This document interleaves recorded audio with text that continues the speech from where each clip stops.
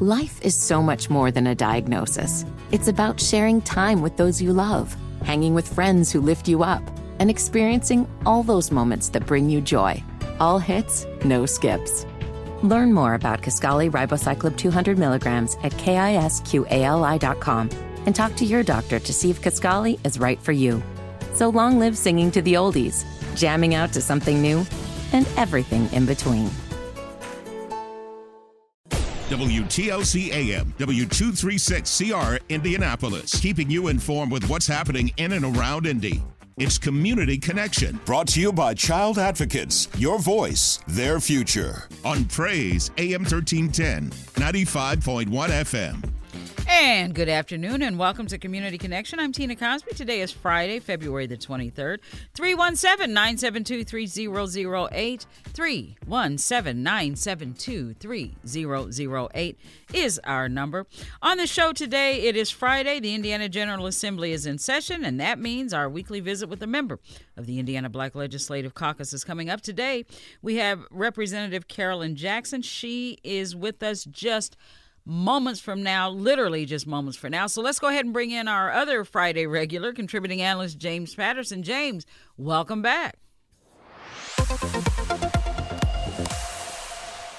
Good to be here as always, Tina. Yeah, good to have you. Good to have you with us. Hey, we have a return visitor, Representative Carolyn Jackson from the other end of the state. She's from way up north, up there by AJ's, AJ's neck of the woods, Northwest Indiana. Yeah. So let's go ahead and bring her in. Representative Jackson, how are you? I am doing wonderful, Tina. Thank you so very much for allowing me to come and speak again. Well, pleasure. The pleasure is always ours, and we thank you because we know how very busy all of you are. You remain the chaplain, right? You're IBLC chaplain? No, I am not. I am the vice chairman now. Oh, the vice chair. Well, forgive me. I did not know that. That's okay. I should have known that. I have moved on up. But you know what, though? That's right, because Representative Harris is the chair now. And everybody, everybody moved around. So thank you very much. Well, congratulations. How are you liking the new position, the new role? I am. Thank you. I am really enjoying it. It is really, really, really interesting. But more than anything, Rep Harris, as you know, is up here in Northwest Indiana as well. And I think with him being up here and me up here, it's kind of easy for us to work together on different things and kind of play tag team and show up and be where we need to be to back each other. So it just works out really well. And it is really an honor to work not only with him, but with the entire Black Caucus. Yeah.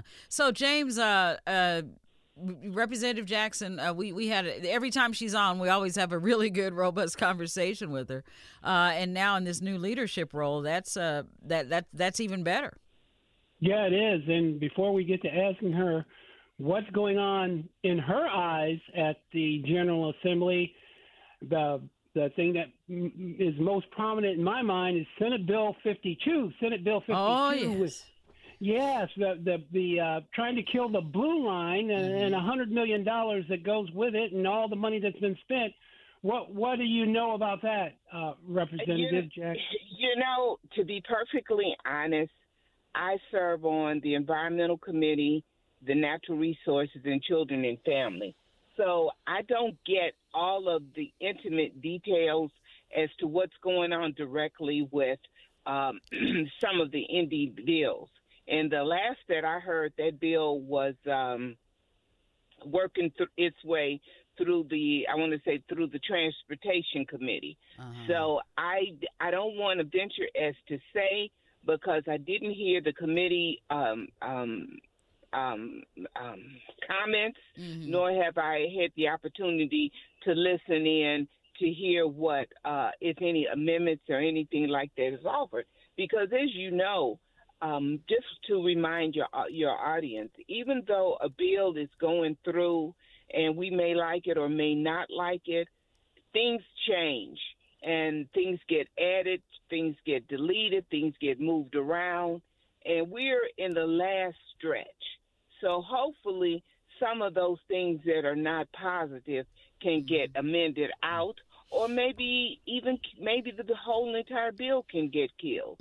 So we just have to kind of be watchful in these last 2 weeks. Yeah. Exactly When Senator what's going Taylor, on. when Senator Taylor was here last week, James, it seemed like he may have offered a ray of hope. I won't say a whole, but a ray of hope in that it may be open to negotiation to rework it to where it won't. I don't know. I'm like you. I just don't know where it is. But you never say never, Tina, until never is done. You know, so until the signing dies. Yeah, that's right. I mean, he seemed to indicate that things were moving. At least it was fluid and nothing was set in stone. So there is hope there.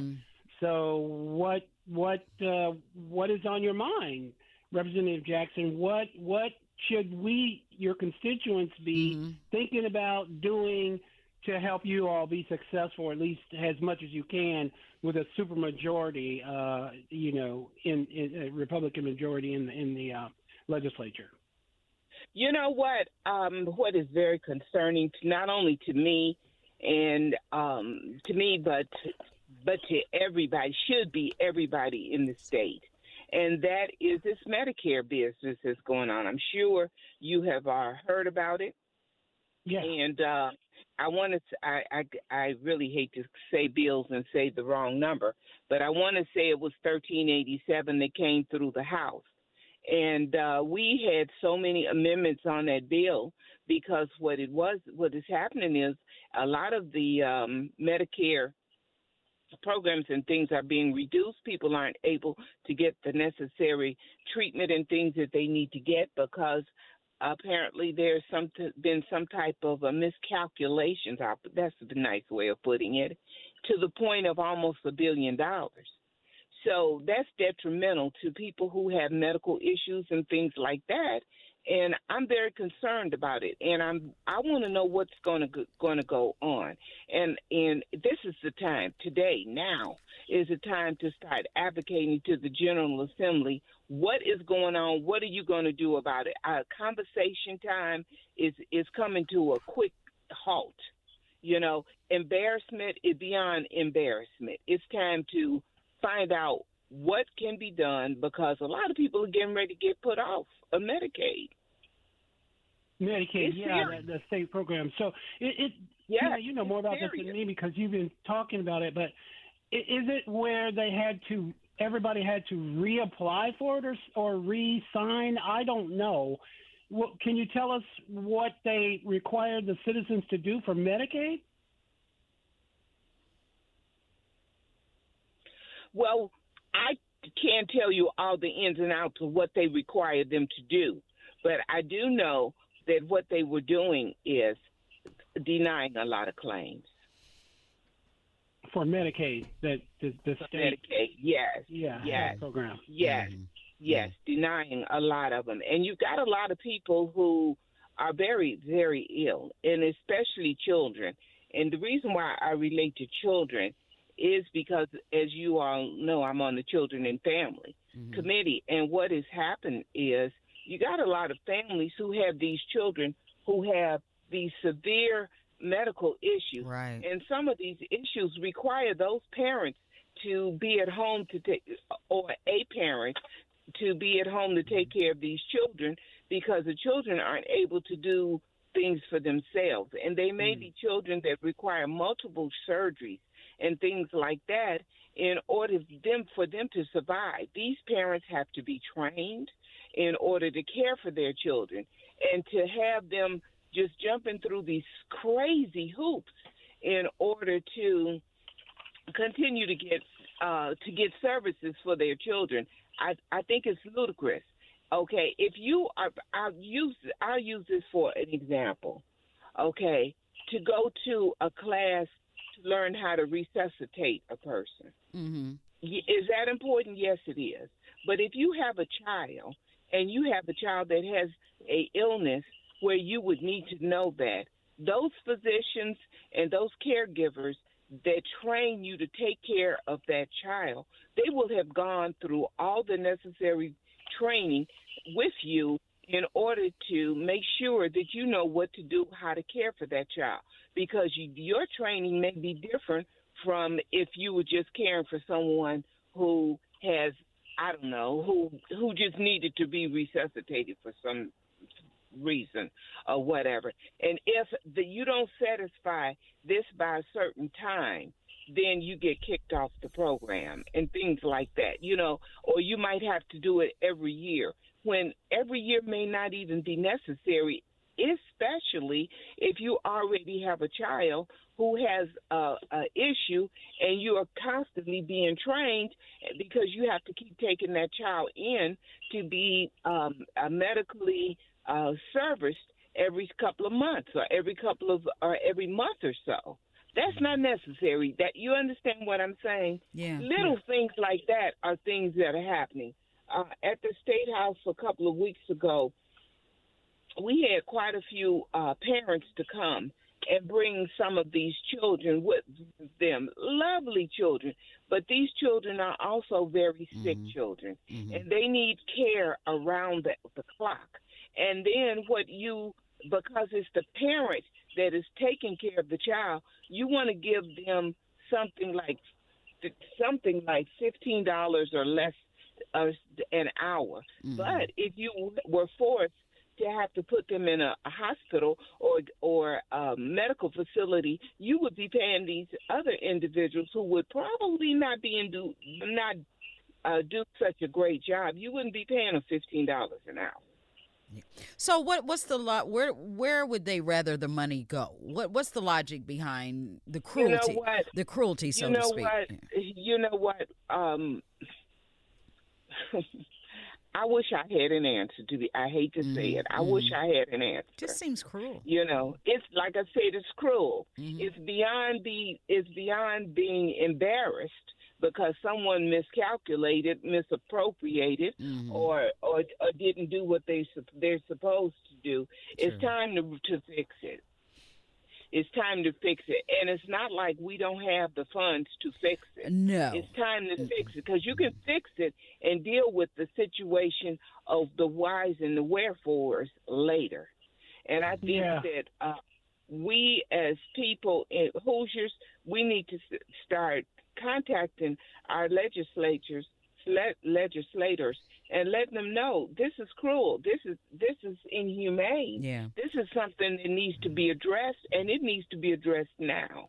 Yeah, if not, we're going to get run over. We're just all going to get we're going to get bulldozed because they've got the numbers.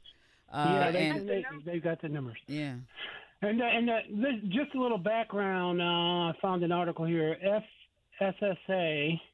What's that? Family and Social Services Administration in Indiana. Yeah. FSSA announced the decision to curb its use of attendant care pay. That's what Representative Jackson is talking about. Attendant care pay for legally responsible individuals, that's usually parents, in response to a $1 billion shortfall, they're claiming.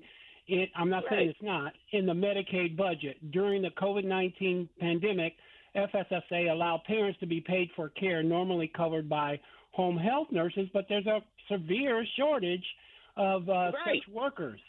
So, I mean, Yeah. I mean, I would say, remember, Tina, we talked about the $3+ billion surplus. Why can't they figure it out with the money we already have? Exactly. They can figure it out. Yeah. They can figure it out. And they should. Yeah. Yeah. So, because, like I said, it's the days are time on the clock is ticking fast. How many more? How far away from the end are we? We're looking at 2 weeks, less than 2 weeks. Oh my goodness. Yeah. Yes, because are there any solutions? I mean, the story that I looked at said Suzanne Crouch, Lieutenant Governor, who's running for governor, by the way, and 3 sitting lawmakers publicly called on Family and Social Services Administration to pause proposed program cuts for parents of medically complex children during the Intellectual and Development Disabilities Task Force meeting on Monday. And this is dated January 29th, so it's about 3 weeks ago. So is there any plan to fix this? You know what? If it is a plan, they have not exposed what the plan is. They apparently, if they're meeting, and they're not including, the news media as well as the finance committees and things like that. They're not including them. No. So they're keeping people in the dark.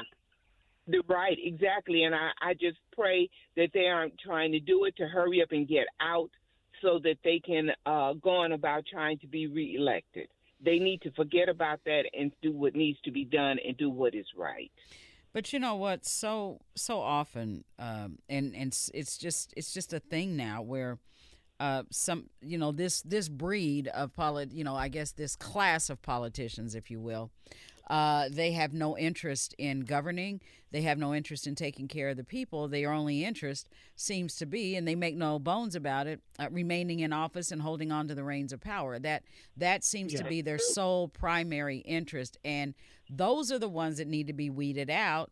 One at a time. I mean, maybe we won't get the supermajority back in November, but we can sure take the first step and put a nice dent in it somewhere. We got to start somewhere. Because these folks, they're not interested. They're not interested in the people. They're not interested in doing the right thing. And doing the right thing. No, and it's time for them to go.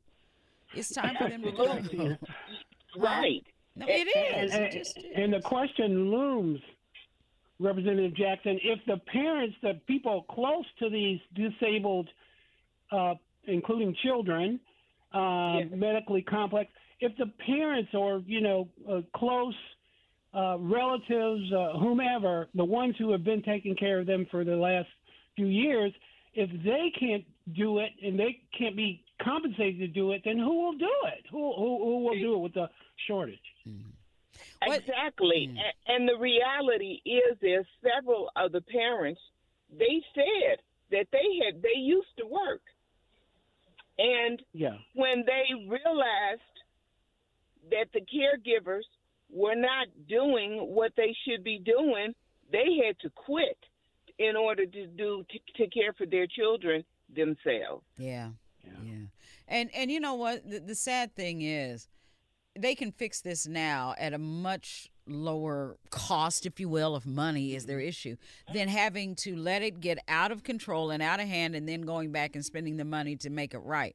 I mean, it's kind of like pay now or pay later, because sooner or later that this is untenable. This That's right.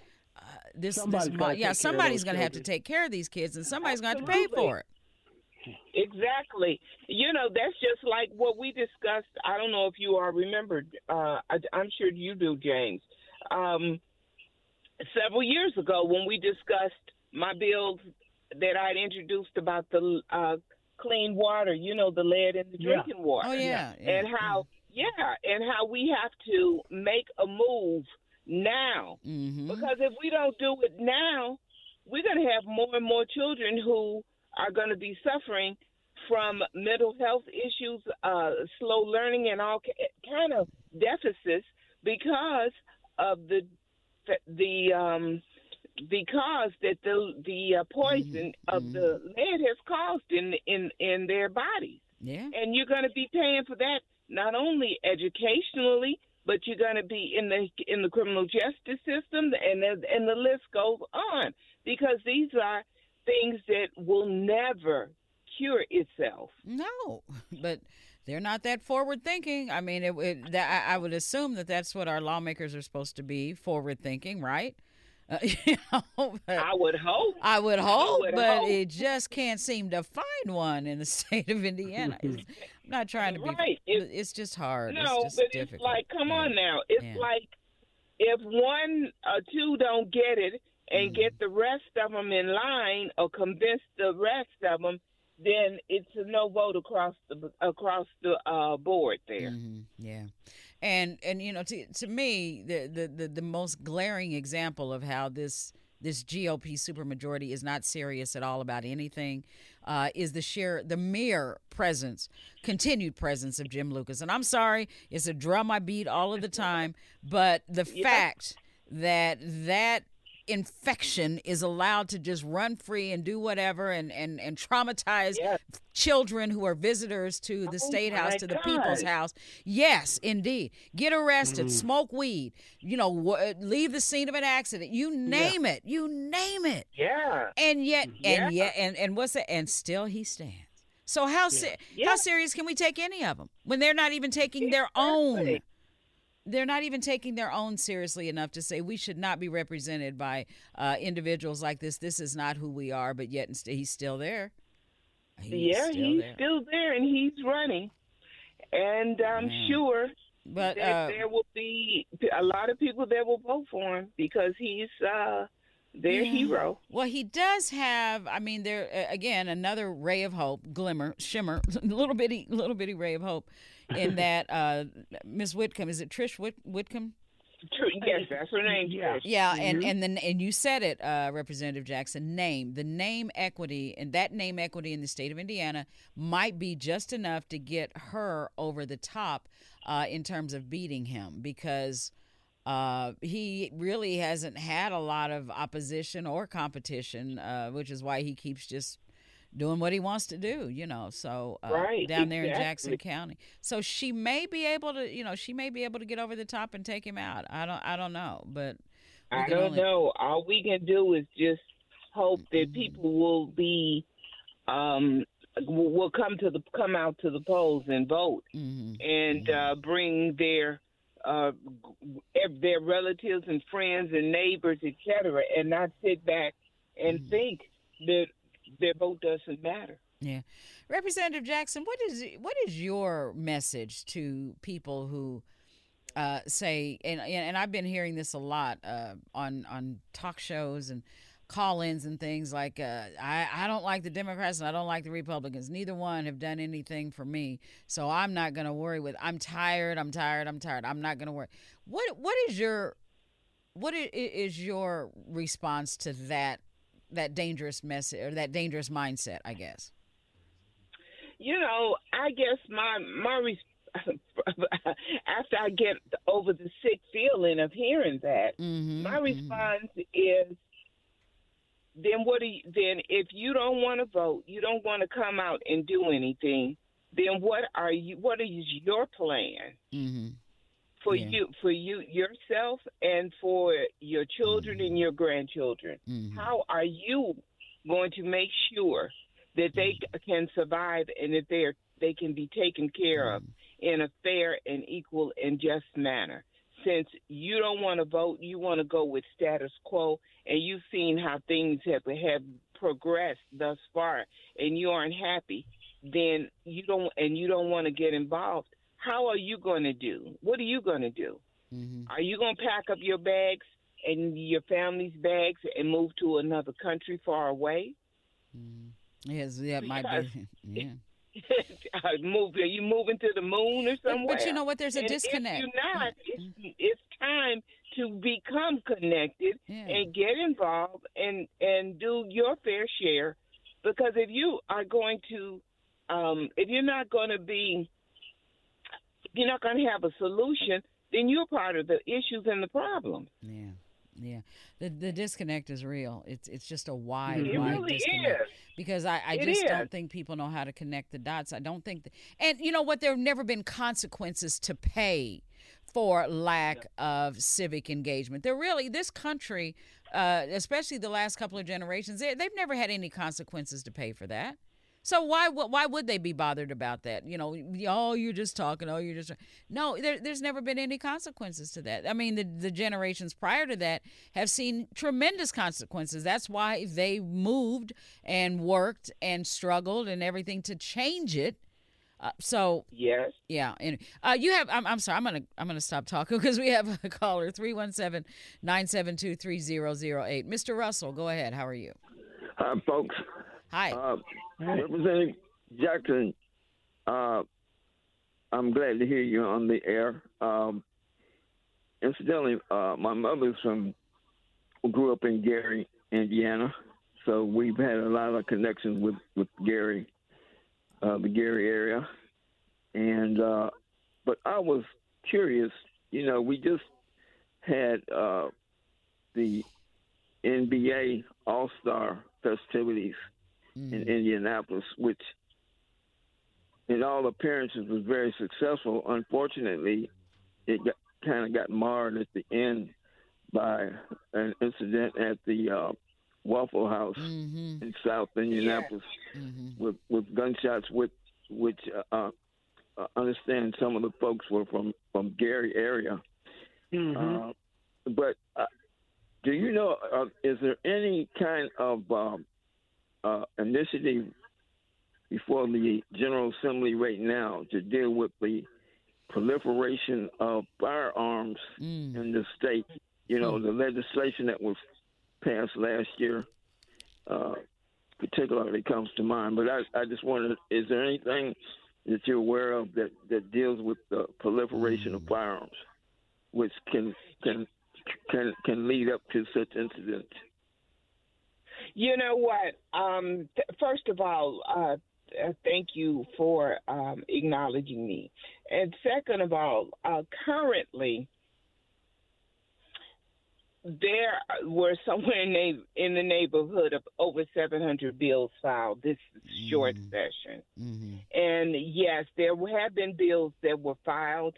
However, many of them have not made its way through the chains of getting a hearing and passing through the committees and coming to the floor.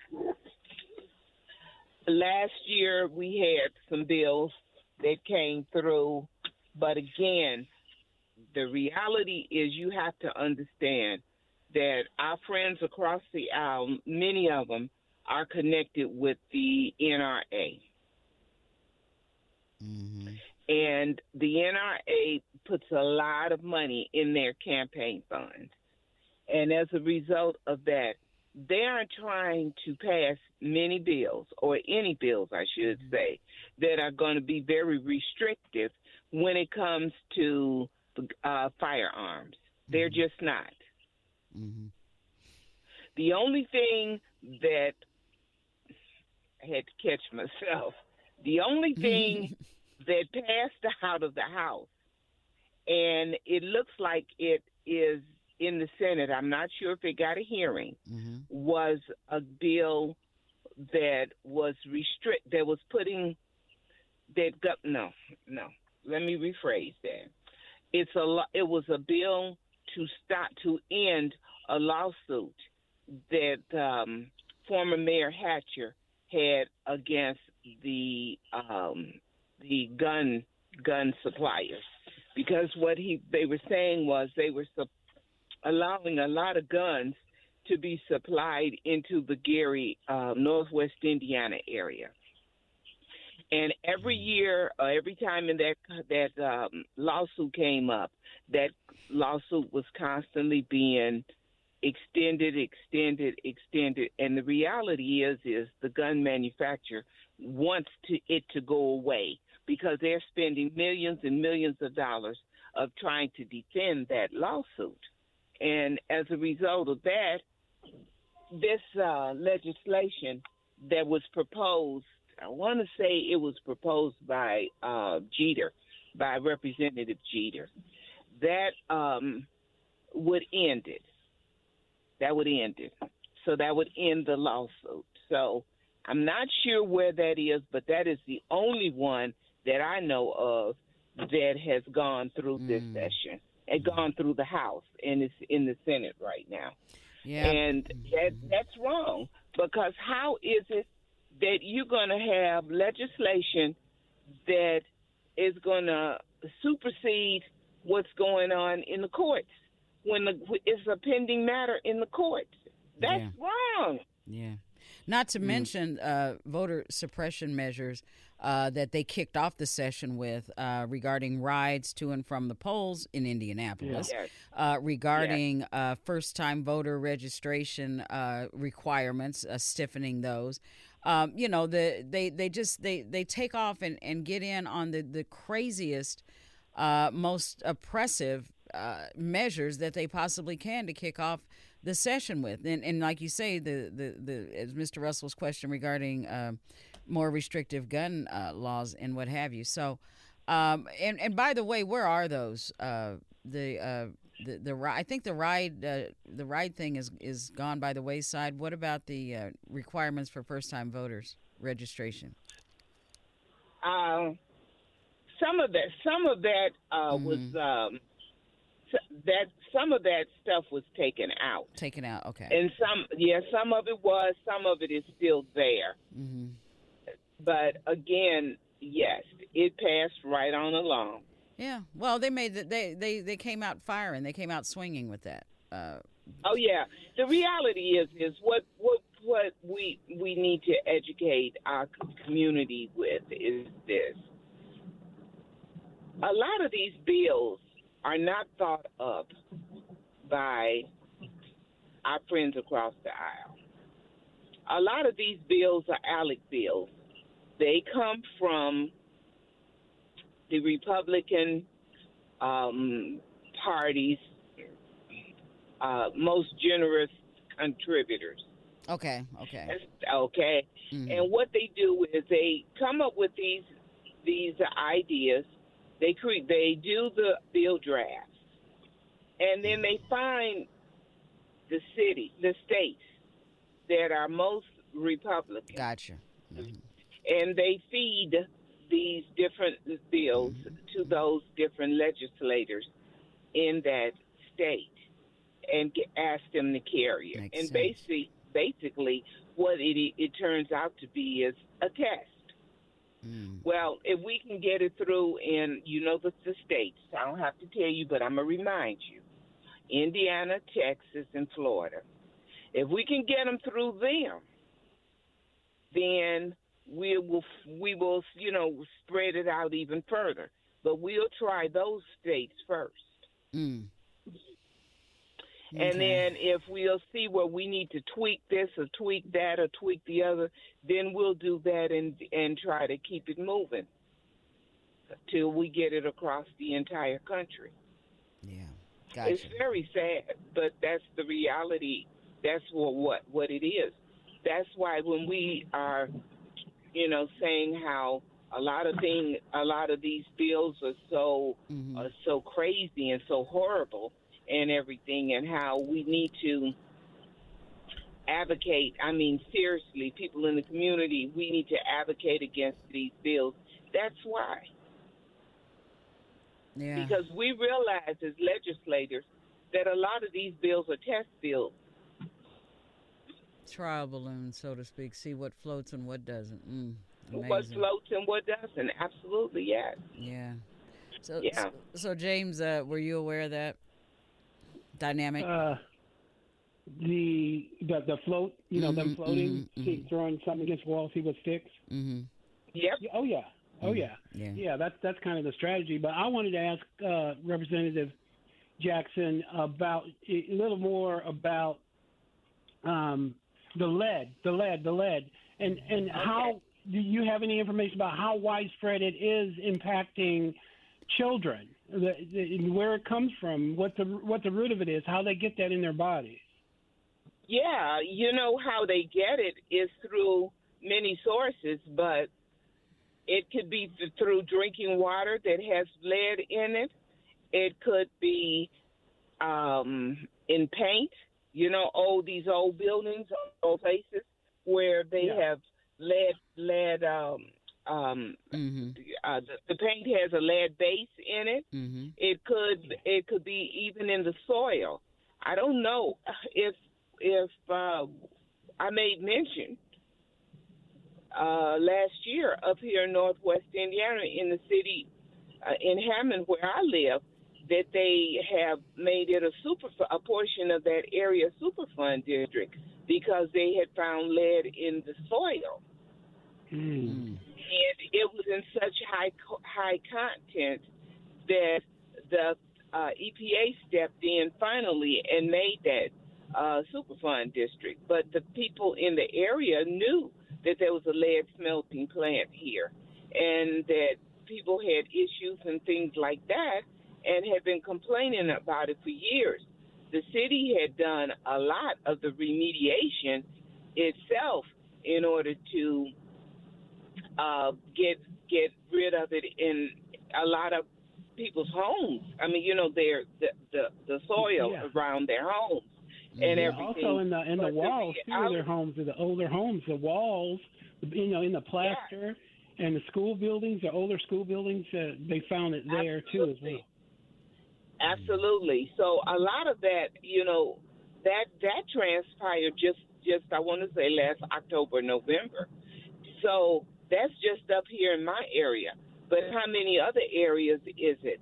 And the other thing that I just have to touch on, and I'm so glad you mentioned it, is in the paint on the schools and things, because with the funds being cut for a lot of for all the public schools across the state, where they have to give so much money to these charter schools, a lot of them don't have the money to do the necessary painting and upkeep and different things. So you got a lot of peeling paint and different things like that in the schools. Now, how is that going to affect the children? I wouldn't say large children. I mean, older children, but maybe small children, because they aren't able to do the necessary upkeep and that would be needed in order to remediate that. You see what I mean? And so it's just an ongoing story. It's not just in my neck of the woods. It's in around the whole entire state. And the Biden-Harris administration has given, I forget how many millions of dollars right now for the replacement of the lead pipes, and they've got to be replaced, I think, by 2030.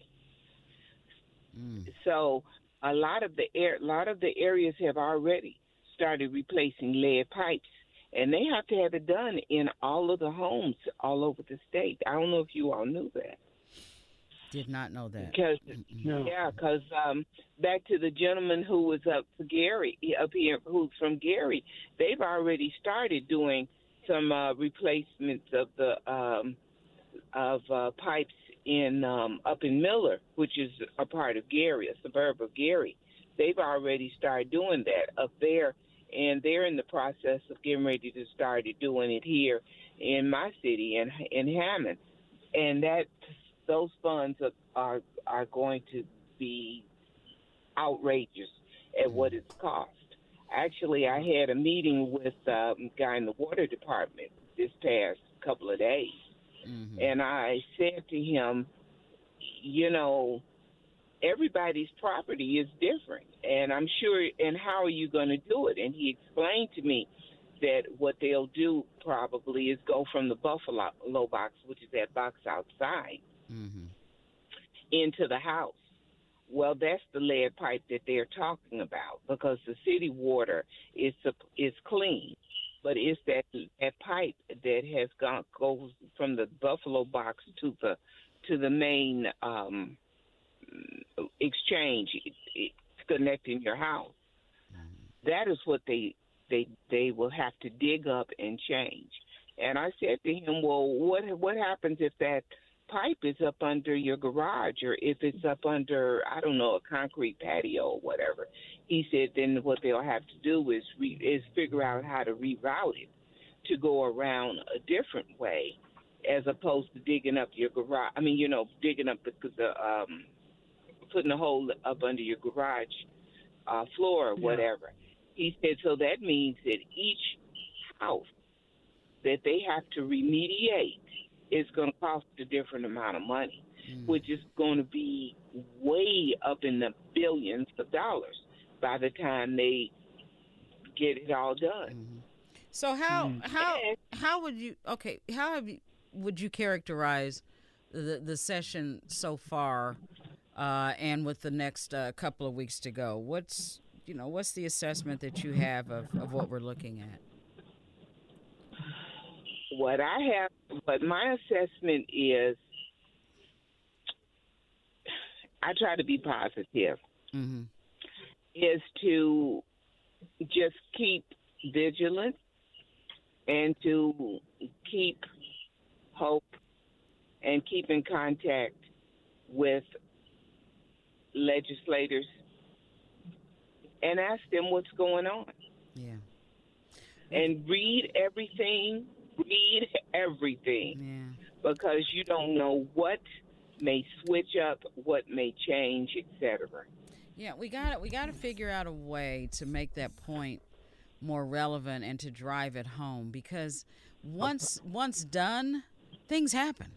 You know, once it's done, once people start showing up, once people start calling and just flexing their political and civic muscle, it happens. It really does. And what doesn't happen is just complaining about it and throwing your hands up and say, I'm not doing it. You know, that doesn't get anything done. No, it doesn't. And, you know, we all know how exhausting it can be, but hey. It is. Yeah, it is. And then, too, you can't vote for people just because, you know, so-and-so has been your representative for the past 100 years. Mm-mm. You just can't. You got to know how they have, you got to pay attention to see how they have voted. Mm-hmm. You know, are they coming to work? Put it that way. Well, are they? Yeah. What kind of bills are they filing? Because they might be filing some of these bills. There are bills that are detrimental to you. You know, that makes a difference. It Just does, because it they're does. there and they've been there forever doesn't mean that they have your best interest at hand. Just like we mentioned, you mentioned Lucas. Yeah. Well, I don't know how. I don't know how. Yes, I do. Yes, I do. And I, you know what? It would be interesting to look up his record. You know, what kind of lawmaker has he been since he's been in that position? You know what? And it's all online. You can go and look and see. Mm-hmm. That's the key. We as people, we just kind of go along to get along. We don't bother to look up, to research, or anything. I'm going to just say and I'm not a bragger or anything because I just don't do that. But I've been in the legislature. This is my 6th year. And at my last fundraiser, the lady that does my fundraising for me, she said to me, I want a list of all the bills that you have authored, co-authored since you have been here. And I said to her, not a problem. And I printed them out and I gave it to her. And I said, what are you going to do with them? She said, just wait and see.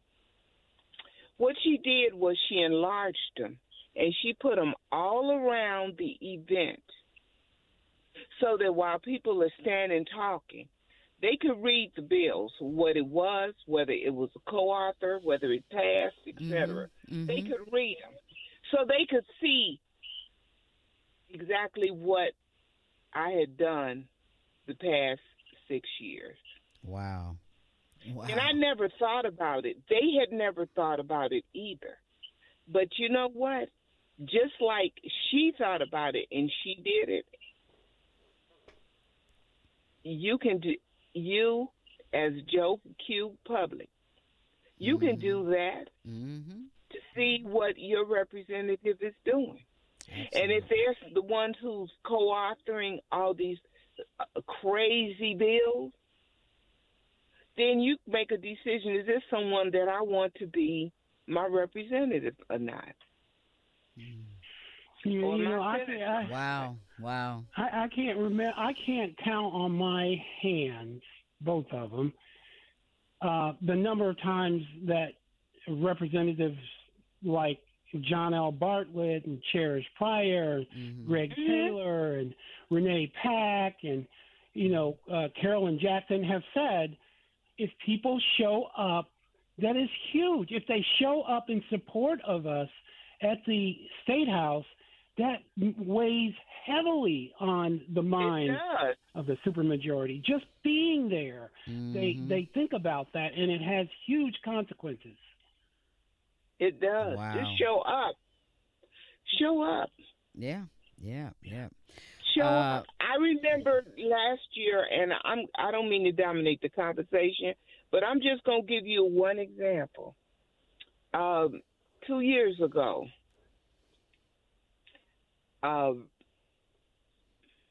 Representative Tim Brown, I think it's Tim Brown, who had a bill to try to dismantle, basically take over the schools in Gary. I don't know if you remember or not, but he had that bill. Yeah.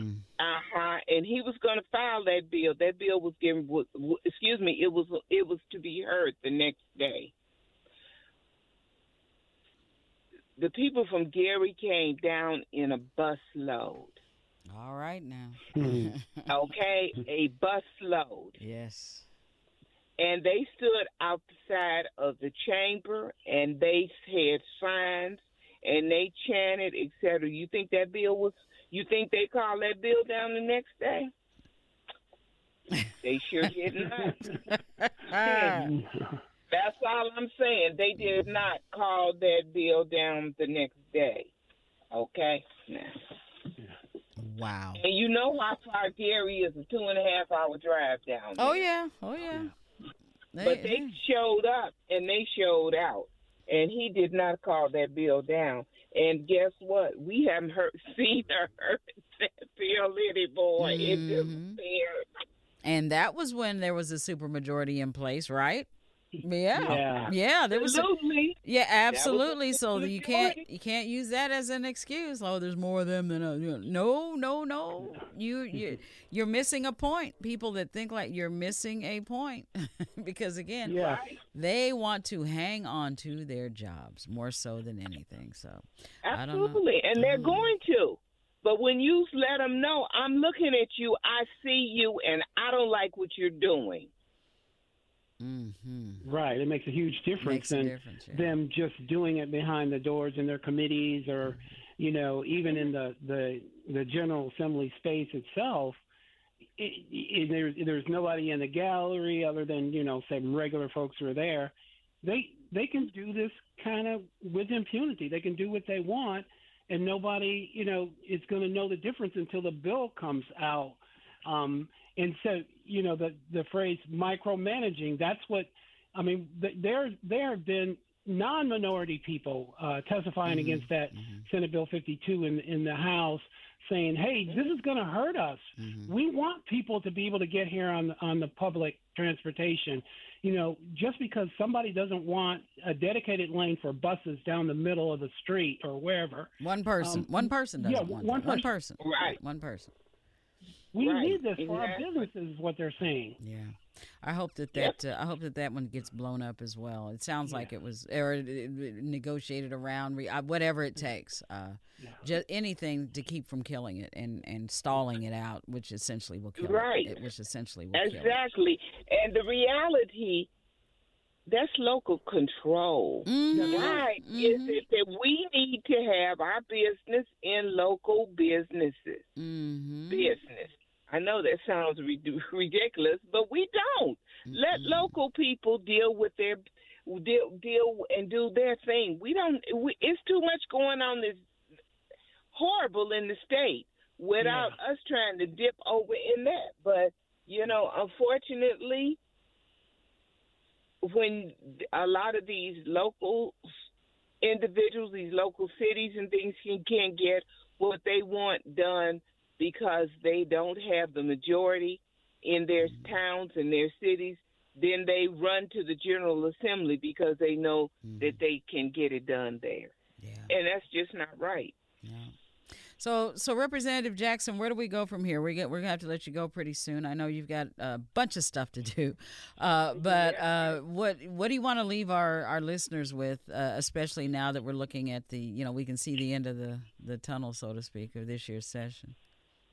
Keep your eyes open. And now is the time to start making those calls, especially about that Medicare issue. Oh, yeah. Yeah. About that blue line. Make those calls. It start now. Now is important. Make them. make the calls, come down there to meet with your legislators and everything, or bring you some signs and stand outside or come inside with your signs and let them know I'm watching you. Mm-hmm. Yeah. All right. And how can folks get in touch with you and the caucus? Well, you can call us, or usually emailing is better. All of us have different numbers, but you can email me. I'll give you my email address. It's Carolyn.Jackson at no, I'll just give you my easy one, which is H1 at in.gov. You know, isn't it amazing how things have changed? Because I can remember even as recently as 5 years ago when people would say, the best way to reach me, just give me a call, just give me a call. And now the best way to reach someone is either a text or an email, because phone calling is somewhat, people get around to clearing out their voicemails. I know they do. But the quickness and the immediacy of the emails and the text messages is amazing how much we've embraced that, and, how we've come to that. That's just interesting. But it's true. You're right. The reason why I say email is because my LL get it, and I also have an intern doing session, so it's faster because Absolutely. If they get it and if there's something that they can answer, then they're going to answer it and they'll answer it immediately. If it's something that they can't answer, they aren't sure, then they'll bring it to me. And right about now, people want a response quick, and I respect that. Absolutely. So that's why I say do it like that, because, heck, if you send me a call, by the time I sort through all those calls and I'm in and out of session, etc., it may be a day or two, and you need to answer immediately. Absolutely. Yeah.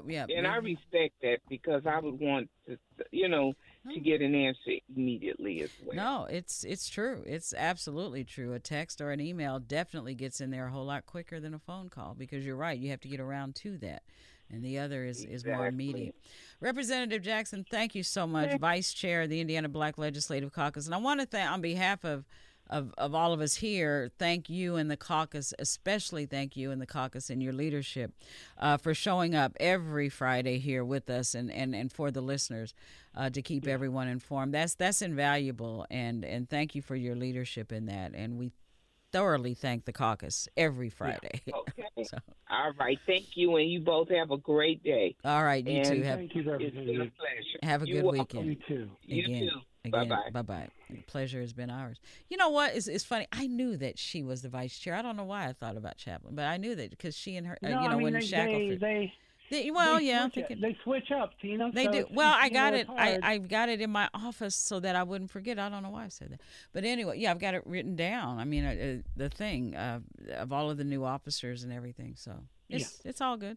But just delightful. I love having her as well. I have thoroughly enjoyed each and every one of them here on Fridays. And for folks that may not necessarily, Friday is kind of an office day. When you're not in there hammering, you're not in committee meetings, you're not in session, you're not doing, and to take time out to come on the radio. Not all lawmakers do that. No, and this particular caucus has made a commitment to you, the listener, to be here every Friday on their day off to tell you and to talk to you. So, we are very, very fortunate, very, very fortunate. And knowledge is power, and they bring such relevant information because it's right there. They know what's in the legislation that's moving through. They know which ones get killed, and what's being looked at, what has a chance, what doesn't, and they keep us up to speed. Indeed. Hey, well, I tell you what, we are going to switch over to our open lines and weekend review for the second hour. that's coming up here at 2 o'clock. Right now, James, let's go ahead and take a quick break. And when we come back, 317-972-3008. 317-972-3008. Open lines, and we can review when we come back. We'll be back.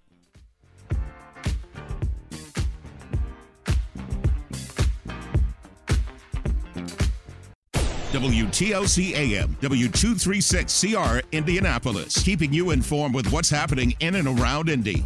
It's Community Connection. Brought to you by Child Advocates. Your voice, their future. On Praise, AM 1310, 95.1 FM.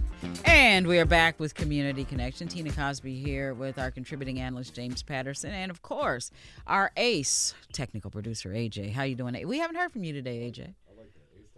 Yeah, ace technical producer. Well, that'll be your title from now on. Marvelous. Yeah, our ace technical producer, AJ. Yeah. So, no, I just said we haven't heard from you today. So yeah, I've been over here listening to Representative Jackson, getting a lot of great information and something to look forward to and something that I need to look out for. Yeah, absolutely. She's good. She's always good. Mm-hmm. And James, it's always good to have you here with us as well. So we're going to do open lines and we can review the rest of the way out. Should be good. Yeah, it should be. Yeah, and I appreciate what Representative Jackson brought to the table too. Oh yeah. Especially the information about the lead poisoning. That's ridiculous that we still have this. I could see people saying, "Are children still being lead poisoned? This is 2024, really?" Oh yeah, they are. That's what's scary. Is that the answer? And they won't take up a bill to fix it. Yeah. No. Resounding yes, they are. So 317-972-3008, 317-972-3008. Regina, go ahead. How are you? Love you, Miss Tina. I love you. Oh, bless your heart. For what you do, for blessing us with that. Uh-huh. And I encourage everybody under the sound of Miss Tina Cosby and my voice that these are the things we need, like Ms. Jackson, that every week, and then that word of mouth and spread to vote. It's not a Democratic and Republican thing. It's who is best for you, even though you are Republican, Democratic. You could be those things, but get the right person for you. Why would you vote for somebody that don't want you to have nothing or don't want to fix nothing? And it took me, I'm 62, all this time to read these people in these chairs. I have a higher education than most people in the House of Representatives and in Congress. Mm-hmm. And that is so sad. I wanted to slap my own self for, taking so long to do so. Well, that's okay, but hey, you know what? We go forward. This is it. Yeah. And you know about that water? I'm from New York. Mm-hmm. I've been here 30-something years. I've never drank the water. And I own my house the same. And I just changed my last pipe. I don't know if the Lord busted. I paid $6,000. It was that big, heavy, the heaviest pipe that runs through the whole house. But I never drank that water. But if you look at some of the bottled water, I'm not going to name it to tell on them, but if you buy bottled water, some of that water is from here. And I died laughing when I read it. But, I mean, hey, you got to watch what you're doing and what they saying. I'm not here to badger nobody because God's not badgering nobody. He wants everybody not only to read the book, read these labels. Amen. And I love you guys. All right. Well, thank you so much, Regina. We really appreciate that. Thank you. Don't kick yourself, though. I mean, hey, but now better late than never. And I don't even think it's late. I think now is now. So, but good. Huh? What were you saying? We need to continue to, what we're doing is preaching, participate, both at the State House and the voting booths and wherever people feel like it's their right to raise their voice, which is everywhere, just about everywhere they have a problem with what's going on. I still am really bummed, if that's a word I can use, over the death of Alexei Navalny. I mean, it's just over there, you can't speak up. You can't say anything. You can't even. I mean, there were people putting roses down, trying to create a memorial after the news came out that he died in prison. We all know why he died. It's because he opposed Putin. But they were putting flowers down, and they were arrested for putting flowers down at a makeshift memorial. That's how difficult it is in a country like Russia and other places where you can't stand up. So if we're not careful, if we're not careful and participate and speak up and vote, that could happen here, where that right is taken away, and we won't have a voice like that. They throw us in prison or kill people who oppose us, like Vladimir Putin does. A guy who flew a helicopter from the Russian lines over to Ukraine. Did you see that story? Yeah, and mysteriously found dead in another in Spain, wasn't it? Was he in Spain? Yeah, he was shot to death in a parking garage in Spain. And he had flown a military helicopter, deserted Russia, floating over to Ukraine. They tried to send him to another country to hide him. And, Russian spies and assassination unit was dispatched, and there he was dead. We just can't take for granted what we have. These freedoms and these protections that we have, we cannot take them for granted. So, James, very good point, very good illustration. And I don't know what it's going to take to make it real. I don't, because that's about as real and as stark an example of what democracy is not that there ever will be, but I don't know how many people are taking it to heart. I just don't. But speaking of heart, we're going to be asking Hoosiers and our listeners in Central Indiana to open their hearts and pocketbooks and wallets and things of that nature next Thursday when we host our annual St. Jude Radiothon. The entire show next Thursday is going to be St. Jude. We're going to invite the community, guests, everybody and anybody that wants to come in, call in, or what have you, to help us raise money for this very worthy cause. So mark your calendars for Thursday. That's the last day of the month. Thursday, February 29th for our annual St. Jude Radiothon. We do a lot of good on that day once a year, raise a lot of money for a very, very, very worthy cause, the Childhood Cancer Research Center, and, of course, the hospital and the amazing things that they're doing in the lives of these children and their families. So next Thursday, I'm going to be telling you about it, each and every day. I've sent out a lot of invitations to a lot of people to come in and sit down and talk with us for a few minutes if they want, or just to call in. And I'm going to be sending out a whole lot more. And, of course, invite you and everyone who's hearing this to call in and to be able to participate and help us send some very much needed aid to that research center and hospital that is looking to eliminate childhood cancer. Boy, are they doing a fantastic job. It's amazing what they've done in the last 50 or 60 years. They've gone from where only 2 out of 10 children survived to where now 8 out of 10 survive. They want to make it 10 out of 10 that survive. Plus, a happenstance of their research, their brilliant research, which is world-renowned. One of the happenstances of that has been a cure, within certain conditions, a cure for sickle cell. Oh, wow. Yeah. So we'll be talking about that a lot more, but I just wanted to let everyone know that's coming up. So mark your calendars for next Thursday, our St. Jude Radiothon, right here on AM 1310 and 95.1 FM. Community Connection all day next Thursday from 1 to 3, St. Jude Radiothon. I'm excited for that one. Yeah. That sounds good. I haven't done that before. This will be my first radiothon. Okay. This will be my first one. I'm excited. I like a lot of energy, and I like when the guests get in and get very active. It's going to be a good time.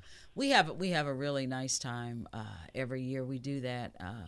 And yeah, I think it's going to be a good time, and even better time when we can send St. Jude that check as a result of our efforts. So yeah, looking forward to that. 317-972-3008, 317-972-3008. Open lines and weekend review right here on Community Connection. Jeff, go ahead. How are you? Hey Tina, hey James, hey Asia, how you guys doing? Doing great. How are you doing? TGIF. Okay, well that makes sense. Friday's a fish sandwich or pizza. I don't know. You don't cook. It's Cook's Day off. You either get you some fish or especially during the Lent season. Lent season. Yeah. And what is McDonald's is buy one fish sandwich and get another for $1. I just gave McDonald's some free advertising. But a lot of the restaurants and fast food places, there's some that. I think MCL does an all-you-can-eat Friday night fish fry or something. Fish is big during Lent. So, but I try to get anyway, go ahead, Jeff. I'm sorry. No, you're good. You're fine. I tell you, I just want to, I really, from yesterday, we had a heavy discussion about reparations and American history and all that. We're just saying that one character, that guy with the black friend, and he brought up the fact that Kamala Harris had relatives that were slave owners. And I'm just saying, I have to think, that's very possible because, as you know, Tina, James, and AJ, we look at history. I, as an African-American man, I am a descendant not only of a slave, but guess what? Of a slave owner. Mm-hmm. Okay? So, because... I'll give you an example. Thomas Jefferson.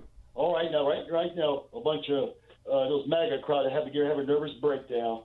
He had a relationship with a 14-year-old black girl by the name of Sally, and we all know that. Well, did you all know that Thomas Jefferson's deceased wife and Sally Hemings were sisters?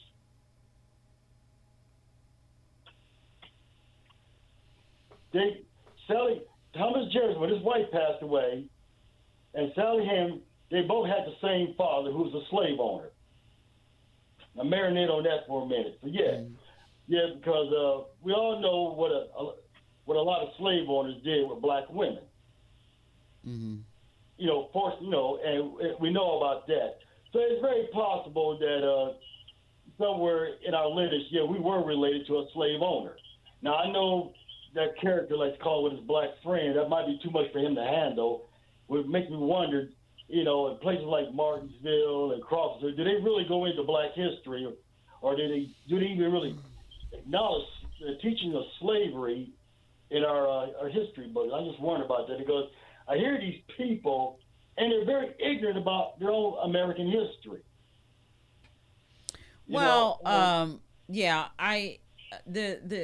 The point that I believe the caller was trying to make was that how would it be handled or carried out? And the point I was trying to make was that we have to agree that it needs to be done first. And then sort out the details a little bit later. And the fact that this country cannot agree that African Americans should have reparations, I think, is the biggest hurdle to clear yet. And people just get, they get bogged down with all of the... I'm not even talking about reparations, just the fact that some of the horrors that took place on those slave plantations. Well, we all know what a horrendous institution that was. I mean, it was awful. I mean, even Ron DeSantis said it was a jobs program. Well, Jeff, as you just said, some people were ignorant to American history. And DeSantis is one of those that I would put him in that number as someone who's ignorant to American history. And thank goodness he's in his place where he needs to be, not on the presidential stage. On him. Did he just sign something or about to sign something? No. But anyway, what's the latest with him? Supposedly he made a phone call to the RNC because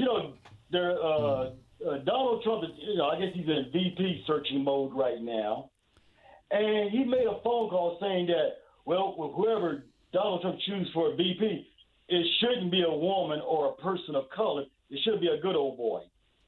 Well, None of that surprises me, Jeff. I mean, and the thing of it is, when you consider the source, and the source has proven itself time after time after time after time, what would surprise me would be some decency that would come out of that mouth rather than the vile indecency. I mean, James, any thoughts there? You have any thoughts on that? I that's about as much as I can think about. What, on reparations?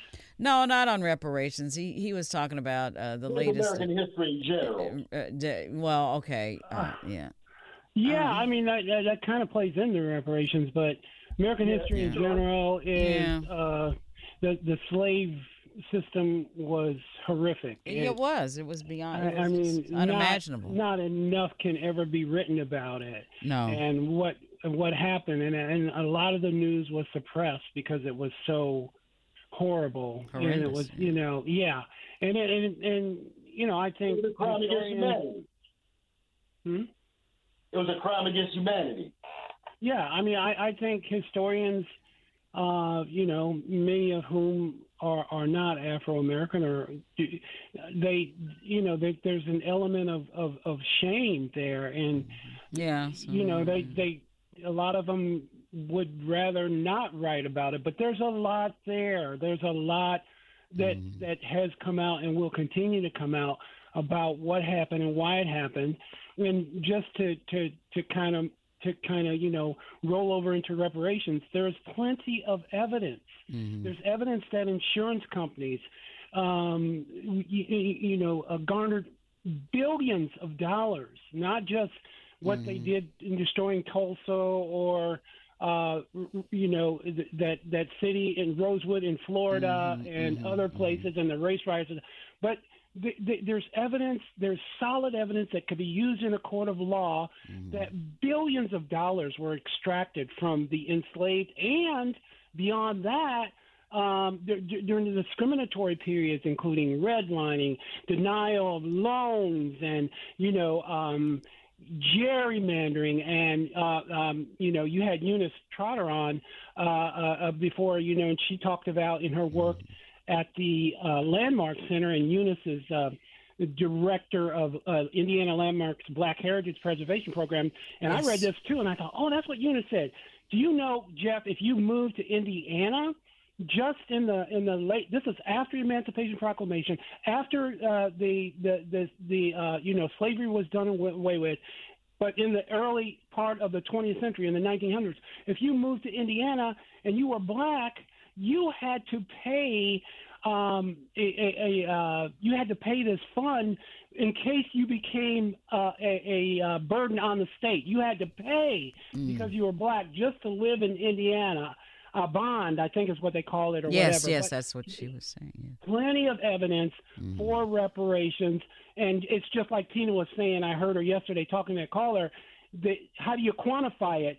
So you have to get all of that evidence together and quantify what was lost and who lost it, and it's a wide swath. And as to who would pay, I was thinking about that this morning. Not just the government. I mean, the caller yesterday said, "Well, does the government have to pay?" But everybody bears responsibility, and including these billion-dollar corporations such as insurance companies who have the most cash, who have the most money, they have the most assets, they can afford to pay billions to try to, and that would take crime down. I'm thoroughly convinced if you get that money into their hands as reparations, that would help resources in that community and take crime down, improve education, get let out of the school.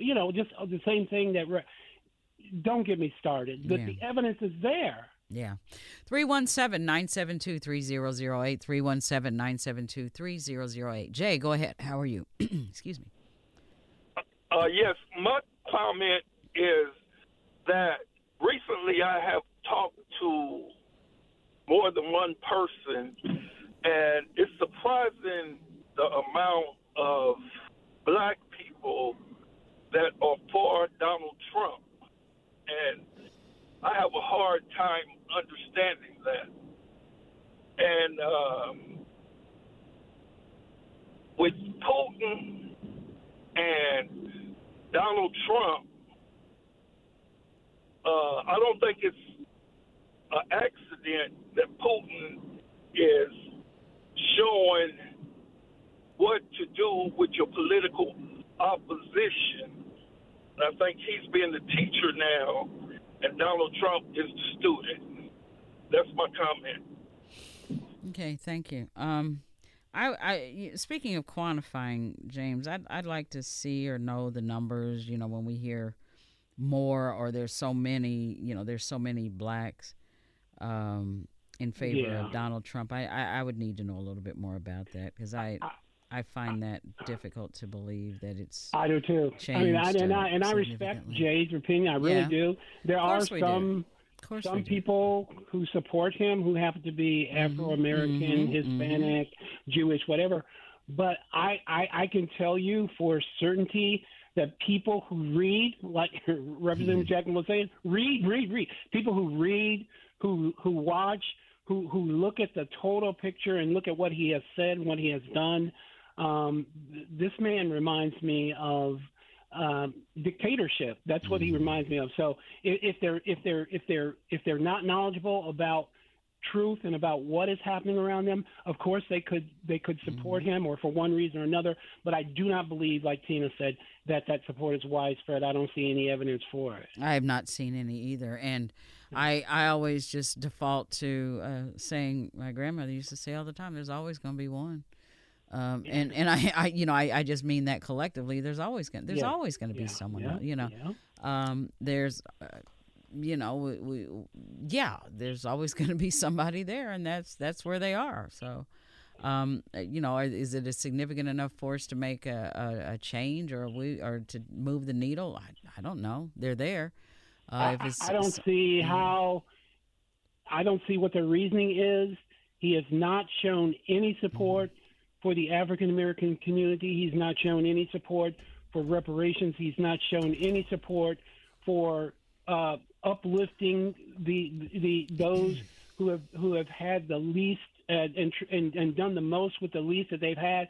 He is not. And in fact, I've heard other people from his own camp, used to be from his own camp, defective, I would call them, Republicans, who said they would never vote for him. They would vote for a Democrat first. Who have called him, racially insensitive, if I could put it that way. Yeah. Now, he may be referring. Jay may be talking in a small way. The recent news. Did you hear the rapper 50 Cent? 50 Cent endorses Trump for president. I mean, we had those people last time around, Tina. Some of the black so-called entertainers, celebrities, endorsed him, and some were legitimate in their beliefs, but it didn't help him. We've always talked about 50, he has never won a race. Go ahead. No, go ahead. Yeah, that was 4 years. That was 4 years ago. 50 Cent endorses Trump for president, and then you had the other. So, but I don't really consider that, black. I just don't. I don't know. That was in 2020. Let me see. So, 317-972-3008. Josephine, go ahead. How are you? Hi. How are you both doing? Good. How are you? Good. Thank you, Josephine. Fine. I understand we as African Americans talk about racism and discrimination and slavery. And all of that, we already know about that. White people have to change their attitude dealing with racism. That's the problem. It's not black America. Of course, we're going to speak about it. But as long as you have white people, insensitive, passive, and people who are racist, and people not standing up against these people who are in the Nazi Party and the Klan, with white people, nothing's going to get done up to a point. We can only do so much. White people have to change their own opinion about racism and hate. It's been in this country for over 400 years. It's not going to go away, just fly away in the outer space. White people have to look at themselves and understand what is going on with racism, how it happened. They're going to have to do the solution. We can only do so much, like I said. Well, I think that and thank you, Josephine. I appreciate that. I'm going to push back just a little, because I think, in the evolution of how it's all looked at, I think we all need to evolve. You know what? I think we all need to evolve. Because just because you're black and the black Republicans and the people that we just talk about, Joe, just because you have the same, what was that you said, all skin folk ain't kin folk, doesn't mean that you have cornered the lot on justice and injustice and what it means and what it doesn't mean, because there are some black people who think, quote unquote, like white people. They don't think that, I mean, look, I shouldn't have said that, but I will. And vice versa. Yeah, I mean, Clarence Thomas on the Supreme Court. I don't know too many Negroes who think like that, but he does. You know what I mean? But that doesn't mean. He might be one that would throw, and has, in a lot of ways with affirmative action, has thrown the interest of the great interest of African Americans under the bus. Absolutely. I mean, his wife is a huge Trump supporter. Yes. And it has impacted his decisions on the Supreme Court, in which everything that is in every way that Trump and his supporters can be helped, Clarence Thomas has been right there. But I'd like to push back a little bit. Josephine, I think she is a very keen thinker. I like to hear when she brings her views here. But I would say also that it's not just whites, and there are some of them, as Eunice Trotter said, we have allies. There are some of them who have been, will be, and always will be our allies. And we need to learn to work we need to learn to work with our allies. And maybe that's what I was saying too. It's just not, you can't just slice it down the middle and say white, black, because there are, I'm very comfortable in saying that Clarence Thomas is not an ally, but he's black. He's not. He's not an ally that anybody in the African American community could ever count on. So, but I'm sorry, James. Go ahead and make your point. I didn't mean to. No, just last point, and go back to Representative Jackson, who we had on earlier, Representative Pryor, Senator Taylor, Representative Bartlett. You name it, you claim it, and they will tell you that, and they have said on these airways, we can do it ourselves, at least help. If, let's just say 50%, we had 26% people who went to the polls, Tina, the last general election we had. I don't know, was it the primary when that 26? But it was up. It was up from the last time. It was like double, the 13%. It was up from the time before that.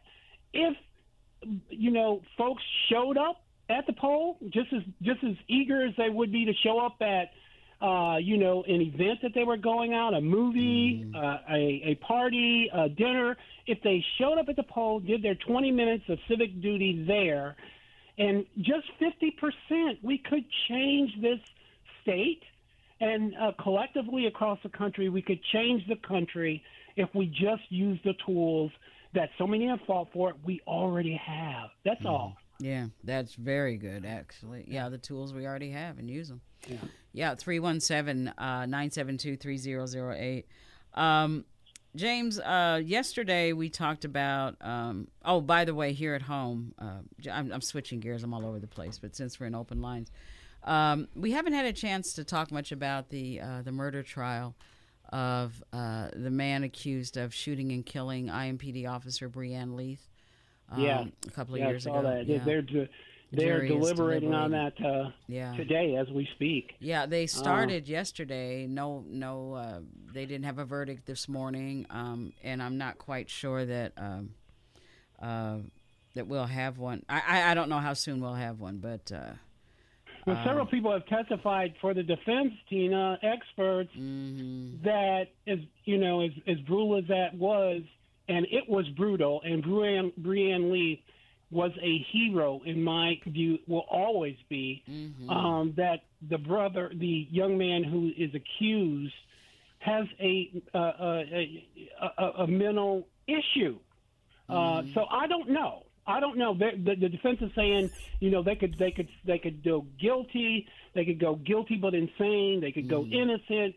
They could go a number of ways. But I don't know if the man, but he killed somebody. And the question for the jury is, how will he be held accountable? The question is not that he shot through the wall and killed young officer, promising officer Breanne Leath, but what is the culpability for him for doing that? Yeah.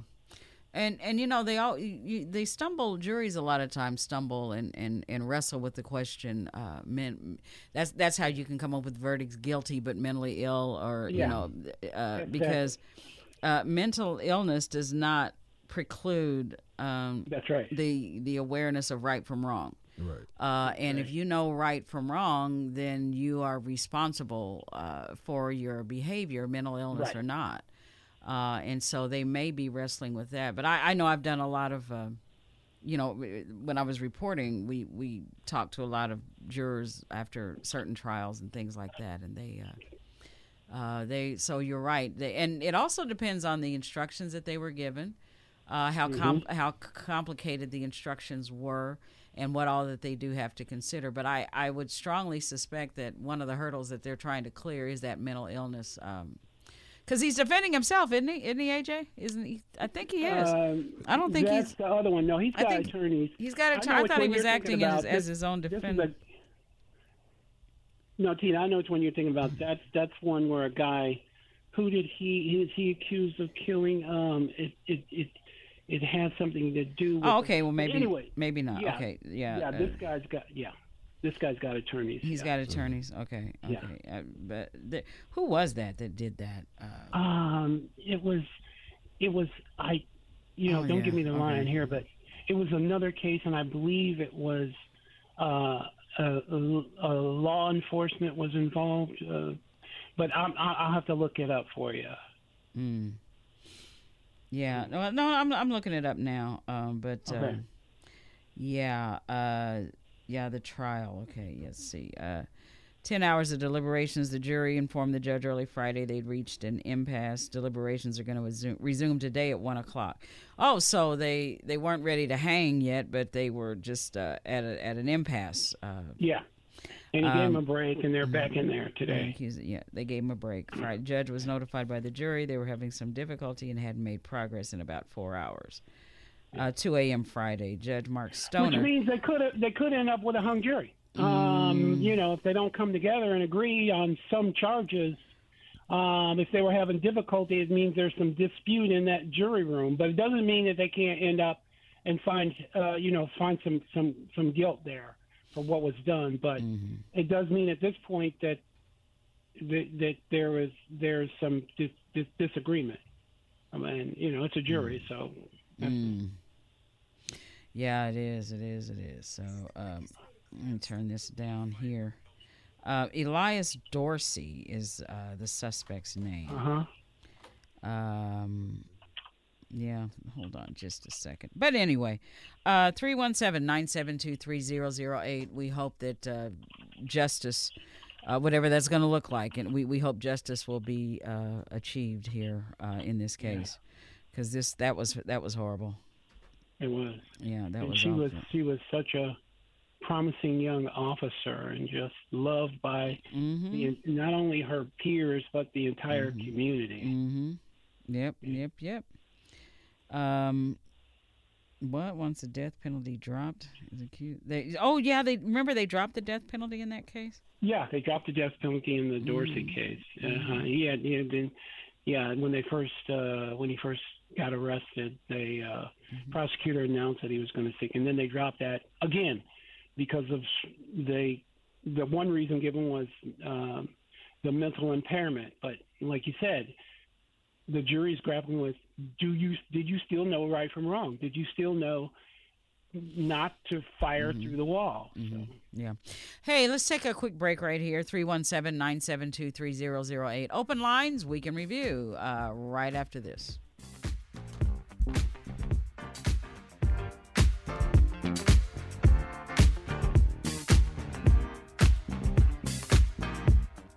Let's get back to the conversation. It's Community Connection with Tina Cosby on Praise AM 1310, 95.1 FM, Indy's Inspiration Station. And we're back with Community Connection. Tina Cosby here with our contributing analyst, James Patterson, and our ace technical producer, AJ.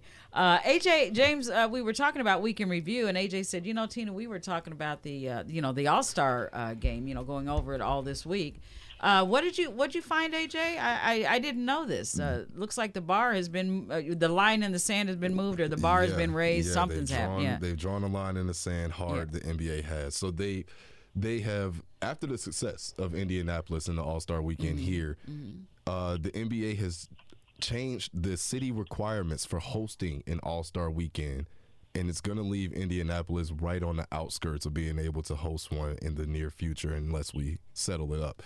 So the requirements are going to be, it's 3 requirements. It is 7,250 hotel rooms with a minimum of 3 5-star hotels, a convention center with at least 650,000 square feet of exhibition space. I believe the Indiana Convention Center is just over 600,000. And the third one, and this is the killer for us, is the flight load. It's 75 nonstop domestic flights and at least 20 international flights. And IND is unfortunately not able to handle that load right now. So it's going to leave us on the outside looking in, along with some other major NBA cities. The short list is looking like Indianapolis, Portland, where the Trailblazers play, obviously Memphis, the Grizzlies, Sacramento, Oklahoma City, and Minneapolis as well will be left on the outside according to these requirements. That's horrible. That is, that's one hand washing the other. But I do know that if there's a way that Indianapolis can get those flights here, if that's all that's holding it up, if 2 out of 3 are checked and flights is the thing that'll hold it up, I can just about guarantee. Well, isn't there something about the runway out there currently being lengthened? Extended to take on larger flights? Yeah, that was to accommodate more international flights as well. Yeah. Because that was part of the reason, if I'm not mistaken, James, that they built the new airport in the first place, because there was room for longer runways, which would accommodate more international flights, which would make it more of an international airport. It was already an international, but limited. And so, if the runway needs to be even longer, or there need to be additional runways, there is space and room to grow. So I would suspect that could be corrected, float a couple of bonds, pay for it or something. It's going to cost a pretty penny. Yes. But there's a lot of space out there by IND, so plenty of room for expansion. It's just a matter of, it's tough to see that, because these are diehard basketball cities. Sacramento has some of the best fans you've ever seen. Memphis the same way. Obviously, we know how Indianapolis responds to the Pacers and to the NBA in general, to basketball in general. So it's a little bit disheartening to see the NBA go so corporate in the name of the All-Star Weekend when this is really supposed to be for the fans. Yeah, and you know what? There's some fans that I spoke with, and they had been to both the Pro Bowl or the Pro Bowl games. And All-Star, and they were talking about they used exactly those words, AJ, the corporate feel, the corporate feel to it all, and it sounds like they're buttoning that up a little bit more with these requirements and things of that nature. So, hopefully the little guys will keep pushing through, and call their bluff. Well, what was the news this morning or yesterday that Indianapolis had downtown for the All-Star Weekend had the largest visitation numbers, I don't know if they took this into consideration, of all time, of all NBA All-Stars. 190,000 people came down to visit. Wow. And remember, we were expecting that number of around 125. 125, yeah. Far surpassed that. And by the way, I just pulled this up about the Indiana Airport Completes Runway Expansion Project. The 3-year-long, $15 million project increased the runway to 7,000 feet, and this is supposed to be able to. It went from runway 1836 went from 5,500 feet to 7,001 feet, and it's supposed to be able to improve the capability to handle larger. Wait, so from 5,500 to 75, to 7,001 feet, 1 foot, 7,001 feet. 7,001, okay. 5,500 feet to 7,001 feet. Yeah. So that extends the runway, but I wonder if they would have to add another gate over there. Like, would they have to expand the actual airport? That's a long way out there. Yeah. Yeah, they're gonna have to do a little bit more. But I don't know of anyone complaining. or that complained about it, but you know the NBA. It's just so. The NBA is a little confusing to me. This is such a hub city for major sports events, for major events, period. And we've talked about this for the last week and a half. And we're looking at, like B. Swift had mentioned on here, we're looking at another Super Bowl and even a WrestleMania coming here. And both of those events are massive that draw more people than what the All-Star Weekend did and will do. But we're not good enough for them anymore. That's a little confusing to me. But it might have been a reaction that they don't want Indianapolis in that competition because of such a great job they did, and everybody's just buzzing all over. You know, people came in from all over the world, really, and they're just buzzing about how great of a job it was. And there are things down there where, you know, AJ, you went, that you never see at an All-Star, never seen before, just attractions that they put with it. And maybe they did that to kind of set us back a little bit because it did so good. Oh, yeah. They just only want the money to fall in certain hands, and they, if it starts to get a little bit too diversified, they pull it back in. Speaking of planes, I ran across, this has nothing to do with anything, but I ran across a reality TV show the other day, and I never even knew that this show existed. I didn't know any, but it's called Airplane Repo. And it's a show that follows these bounty hunters, I guess, so to speak. It follows these guys that go around repossessing airplanes and high-end boats. Oh, my God. That the owners have defaulted on. They do this for the banks. And so it's really quite an adventure, and I found myself getting pulled into it. It said it ran from 2010 to 2015, so I mean, it's been off the air for quite a while. They're running reruns, but the tension and the drama and the adventure and the excitement of all of that stuff. You know how repo folks are anyway, but can you imagine repossessing a high-end private plane or a $2 or $3 million yacht? How do you even get through with that? How do you repo a plane? Well, that's what it showed. It showed how they did all that. Oh, that's interesting. Yeah, and the one guy is a pilot, and so he knows how to fly any plane that there is. One of the repo guys, he's a pilot, and the other, they hire captains on the water, who know how to run boats. So it was interesting, but yeah.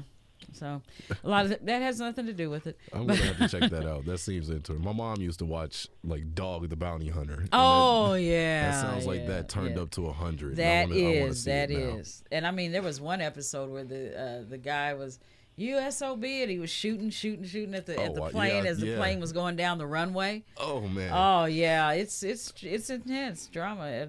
Some of it's a little funny, but anyhow, so that has nothing to do with what we're talking about. But the nationwide shortage that we talked about, cell phone shortage we talked about yesterday, AJ and James. It seems like all is well now. Everybody has been restored. And AT&T came out with a little bit of an explanation, but there's still more investigating. So, that the bottom line is they're still investigating. So they try to say it's a technical error. That's the first thing I heard. But of course, what does that mean? I was gonna say such a wide brushstroke. Wide. Paint that with a wide brush. A technical error, no doubt. Okay, there we go. So. But and Miss Cordelia, I want to say welcome home to Miss Cordelia. Today is the day she was supposed to be coming home from rehab. She had emergency surgery last month, James, and she called me earlier this week and said she was feeling better, that she was recovering, that she had recovered from her surgery and she just needed to regain some strength, and so she went to rehab. And that she was doing very, very well with her rehab and was expected to be released today, Friday. So today we say welcome home, Miss Cordelia, and don't come back too soon. Don't come back to work too soon. And she kind of alluded to that during our conversation. We talked. I didn't talk to her very long. I was just really honored that she called me. But she said she is going to, be more visible for the general.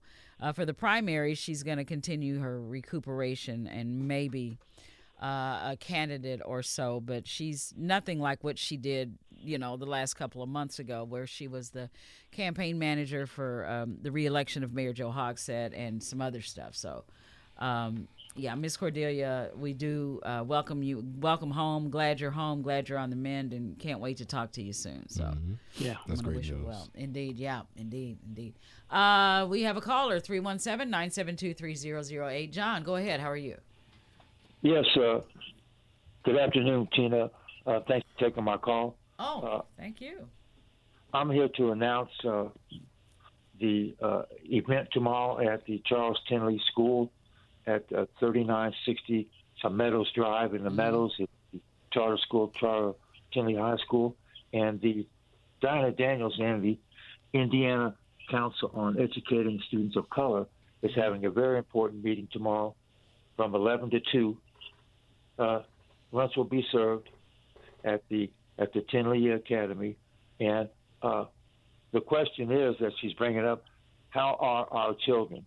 And it's rooted in the African proverb of that question, and it's a reflection of the community's priorities and well-being. It's not just a question, but a statement that underscores the importance of the next generation's welfare when applied to content area of African American education in the U.S., especially in light of the deferred dream, the impact promises and broken promises, either post and after Brown versus Board, is answered. So basically, the group is looking over the events that happened before Brown and after Brown, and they're trying to come up with some solutions. I would say basically they're trying to get groups together to make sure that certain children know how to read. That's very important. John, I can't thank you enough for calling that in, because we can never have too many forums like that, especially, given the fact that we're talking about the all-important education of our children. So, again, that's wonderful that you shared that with everyone, and we want to make sure that our children have every opportunity available to them to be able to succeed and to learn. So, James, James, go ahead. Yeah, John, thank you. I second Tina's emotion. But how are our children? I mean, is that what state do you think education is in? As if I'm not giving you too much of a lead there, but I'm trying to focus my question. But what's the reason for this? Is there some belief that our children are not doing well? I think it's spurred by one event, and that is the legislature trying to justify holding children back if they can't read at grade level. And so they're making an all-out effort to make sure that children are literate. Marva Collins already proved in the 70s that black children can be taught. So that's not the question. The question is the issue around the legislature and certain people when the whole Billy and Sue back. The council that Diana Daniels is putting together is putting programs to make sure children are literate. Yeah, he's referring to, as you know, Tina, the bill in the legislature.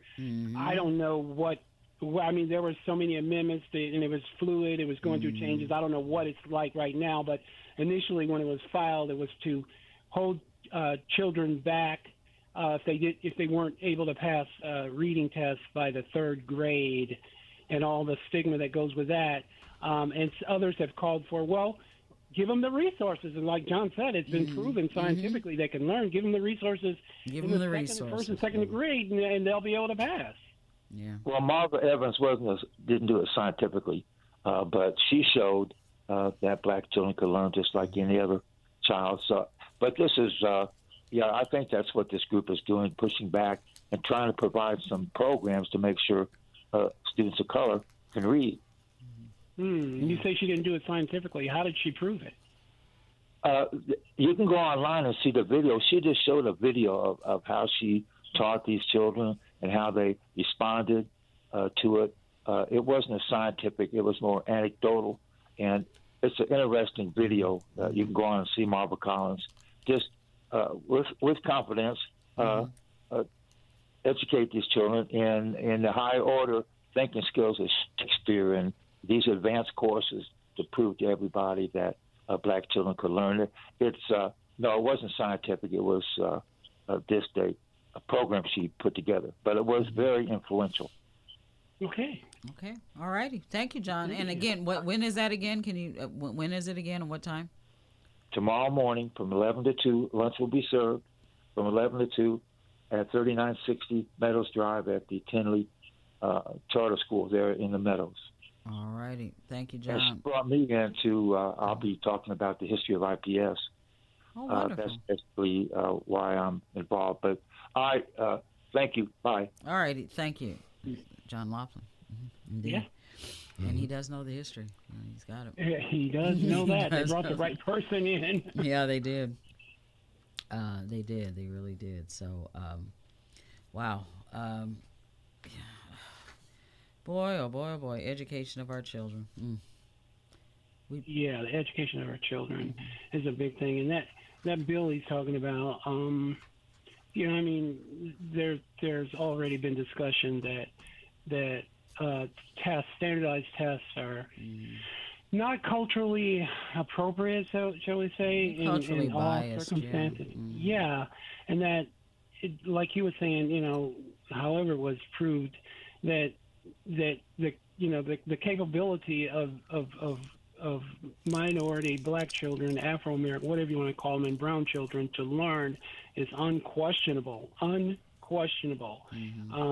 methods used might not always work with one group of children with a specific cultural life experience as another one, but so that means that standardized tests are not standard for everyone, and they don't really measure capability and the ability to learn and to grow and to succeed, and those tests can't do it. AJ's about as close to this. He's closer than any. I know with my grandson, he's only 3.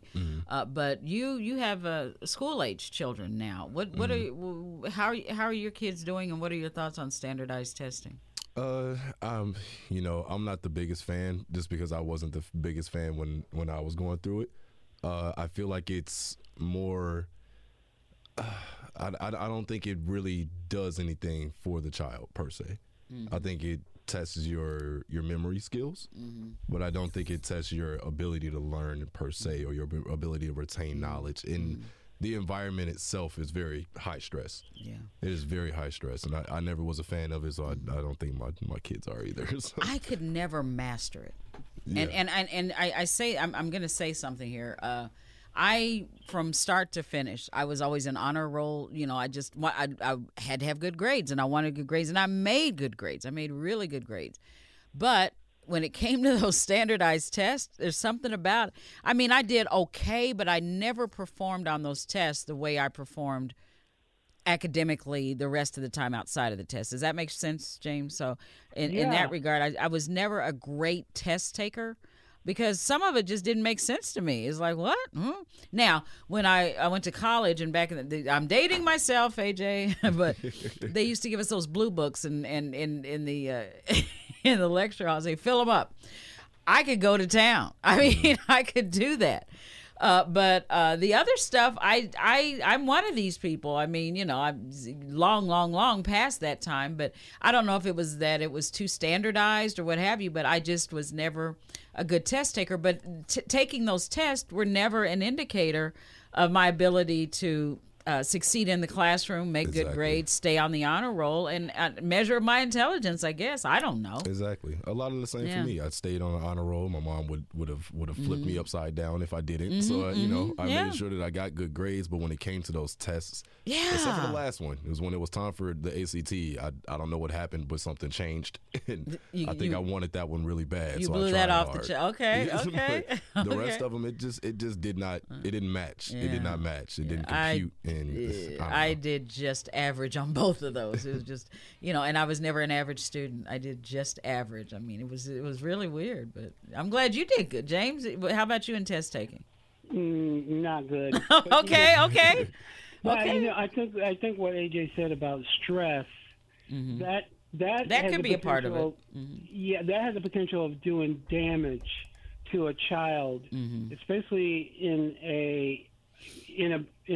a minority situation where you are a minority in a school, and the majority of the students do well, and yet that's a stigma. It is, and you can't figure out why you're not getting it. Yeah, and he just said, John just said, it's been proven that they can learn, and they're capable over and over again, and yet when you get these tests, that can be devastating to a child. And probably a lot of the reason why, if they get behind, that they drop out, and then what do you do with them then? Then they're ending up in the criminal justice system, and we don't want that. Yeah. So, conversation definitely to be continued. AJ is playing that music, and you know what that means. You know what that means. Yes, we got to run. But James, AJ, thank you all. Have a super weekend. Be safe, be well. We will be back on Monday. Thanks, everybody.